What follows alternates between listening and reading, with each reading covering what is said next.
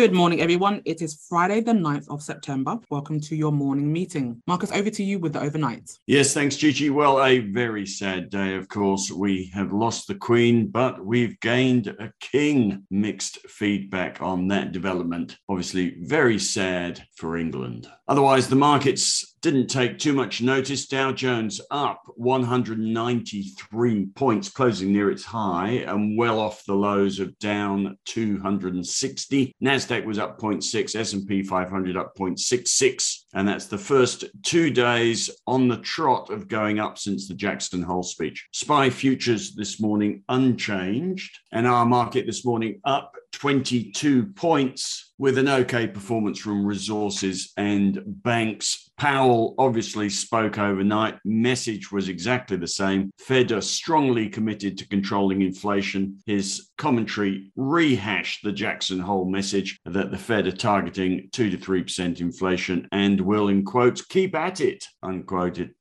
until the job is done. He hopes they can achieve that, he says, without very high social costs. But Fed with the same message that they are prioritizing the job of getting on top of inflation over the economy, which a lot of commentators have likened to Paul Volcker doing the same thing back in the 90s. There were calls to get rid of him, of course, as the US dived into recession as it tried to get on top of inflation. Similar sort of thing here, although it has to be said, these recent jobs numbers and the overnight weekly jobless number suggest that the economy in the US is in fine form at the moment, and there is little risk of recession, and quite a few strategists talking about the ability of the Fed to pull off a soft landing. On the back of his comments, the 10-year and 2-year bond yields both rose. The 10 years up from 2.516 to 3.322 now. It's within a blink of the 11-year high hit on August the 2nd. Also, you'll notice the Fed funds futures have now moved up from a 75% chance of a 75 basis point rate rise on September the 21st to a 90% chance. The good news about that, of course, although that could change, of course, with the CPI number coming up on Tuesday, but that, of course, suggests that a 75 basis point rate rise is in the price of equities, in which case we don't need to worry about it. The US dollar was up again overnight. It's been up in 9 of the last 10 days at a 24-year high against the yen as the Bank of Japan defies this global central bank hawkishness. Also overnight, predictably, the ECB raised rates by an unprecedented but expected 75 basis points, and a very similar message to the Feds. They are prioritizing inflation despite recession fears and an energy crisis. There was a bit of Fed speak overnight as well. Evans said getting high inflation down is job one, and to do so, the Fed should raise rates another 75 basis points this month, which is pretty inevitable they will. One strategist said, don't fight the Fed, and the Fed is telling us they are laser focused on inflation. Net result, as I say in the strategy piece today, I don't think the market is going to look through this current mild downtrend and pivot upwards until we can see the top on inflation, the top on interest rates, and can start to look through the other side of this current bout of economic tightness. And I doubt that is a day away. It could be months away still. A bit of a rebound in commodity prices overnight. Oil price up 1.3% and 1.9%. The LNG price in Europe up 5%. Coal price was down a touch. BHP and Rio up 1.4% and 0.9% tonight. We're up in the US as well. Unfortunately, the gold price isn't joining in. That was down another $7. Although most of the gold stocks are up today, Evolution Mining up 3.7%.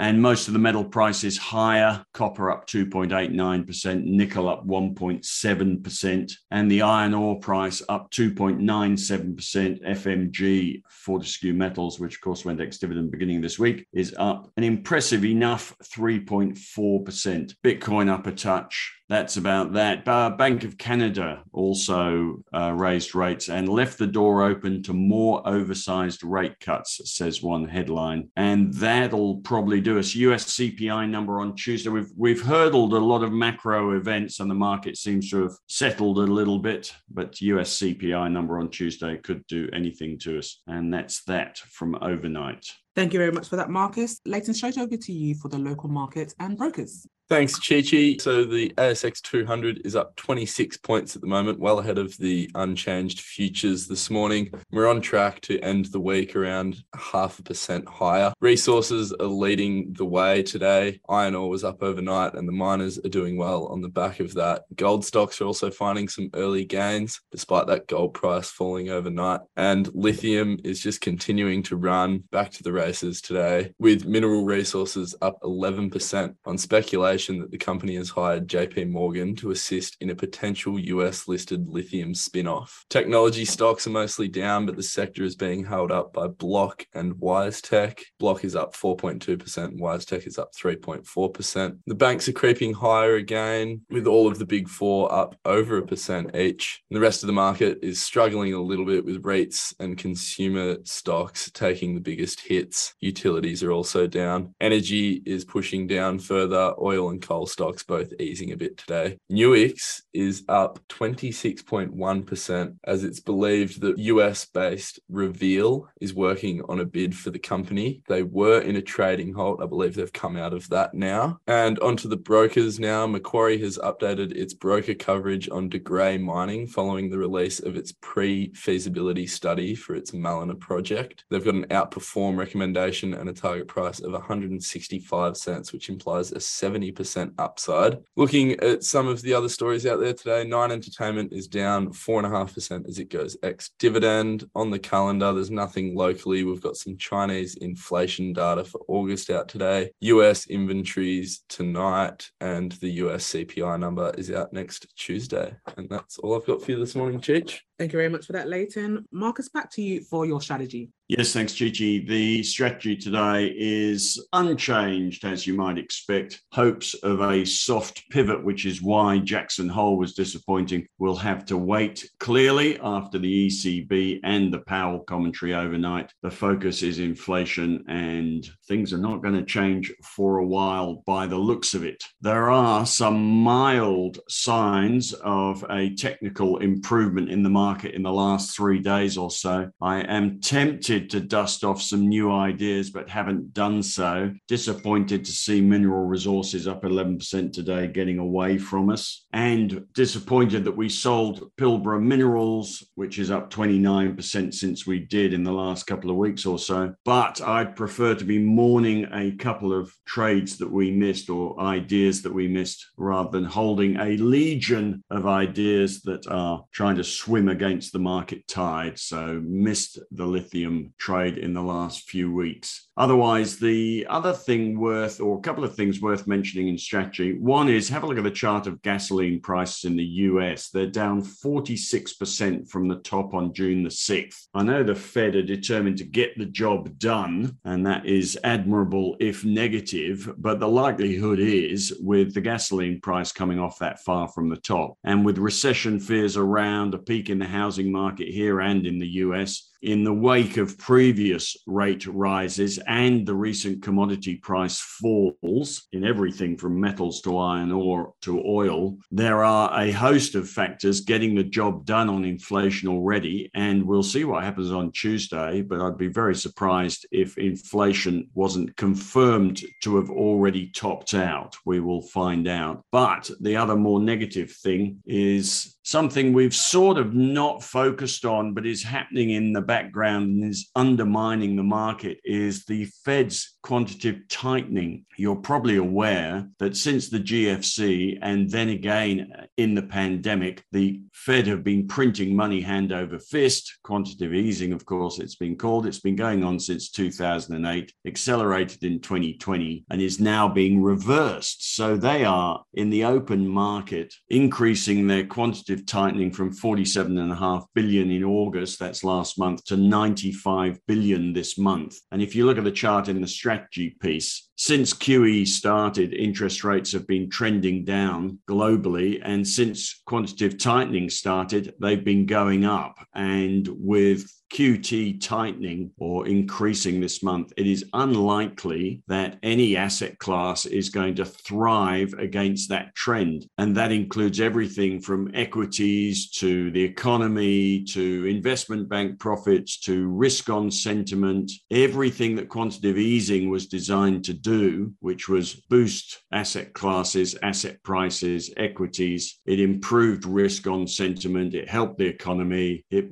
boomed the investment bank profits. Everything QE was designed to do is happening in reverse at the moment with QT. So on that basis, it's hard to see bond yields really coming off. They may have overstepped themselves, but they may just come off because they went up too fast, too far. But just worth mentioning that QT is doubling this month and the markets are going to find it hard to make progress against that. Another reason not to get too bullish yet. Net result is in the strategy portfolio, I am still in 50% cash and not inclined to get more bullish than that. Technically, the pivot point hasn't arrived on the markets yet, despite 3 more positive technical ticks in the last 3 days. And we still have effectively 100% cash in the ideas portfolio, except for that Oz Minerals trade, which is insulated from the market because it's a bid situation. This short-term technical improvement does tempt me to start to look around for ideas again, but haven't done so yet. It is a Friday and the weather's good, so not inclined to be stressing myself over the weekend with some new trades. So haven't done anything yet. And that is about it on strategy. Thank you very much for that, Marcus. Let's go to our question of the day.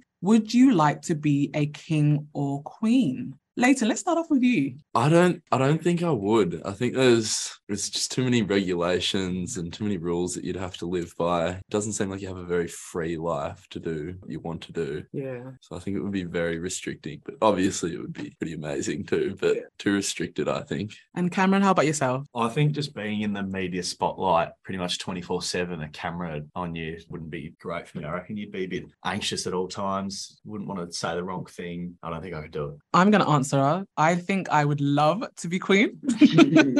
I think I would be a fair and lenient royal. I would adhere to the standard. I am also Brit, so I'm a little bit biased there as well. But yeah, I think I would love to be the Queen of England. And Marcus of the Padleys, would you be a king? Well, I am already half royal, it has to be said. I do have connections with the royal family, which will remain unsaid. But yes, I think I would love to be king. I think it would be fabulous. I think although the media paints a picture for all the royal subjects, which is probably not very pleasant, and it makes it look like a terrible thing to have to do. We always used to ask this question, if you had 4 lives, what lives would you want to live? And mine were things like being a professional sportsman, being a beautiful brain. But I think if I had 4 lives I could choose, I think one of them definitely would be being the King of England. I think I could handle that, as long as I managed to retain some hilarious people around me. I think Emma and I could still sit on the sofa and have a good laugh at the telly. And as long as you can retain a sense of humor about the whole thing, I think it could be a life well lived. There you go. Very well said. Like William and Kate, take it in your stride. Well, thanks, everybody. Have a lovely weekend. Marcus will be back tomorrow with the weekend report, and we will see you back next week. Cheers, guys.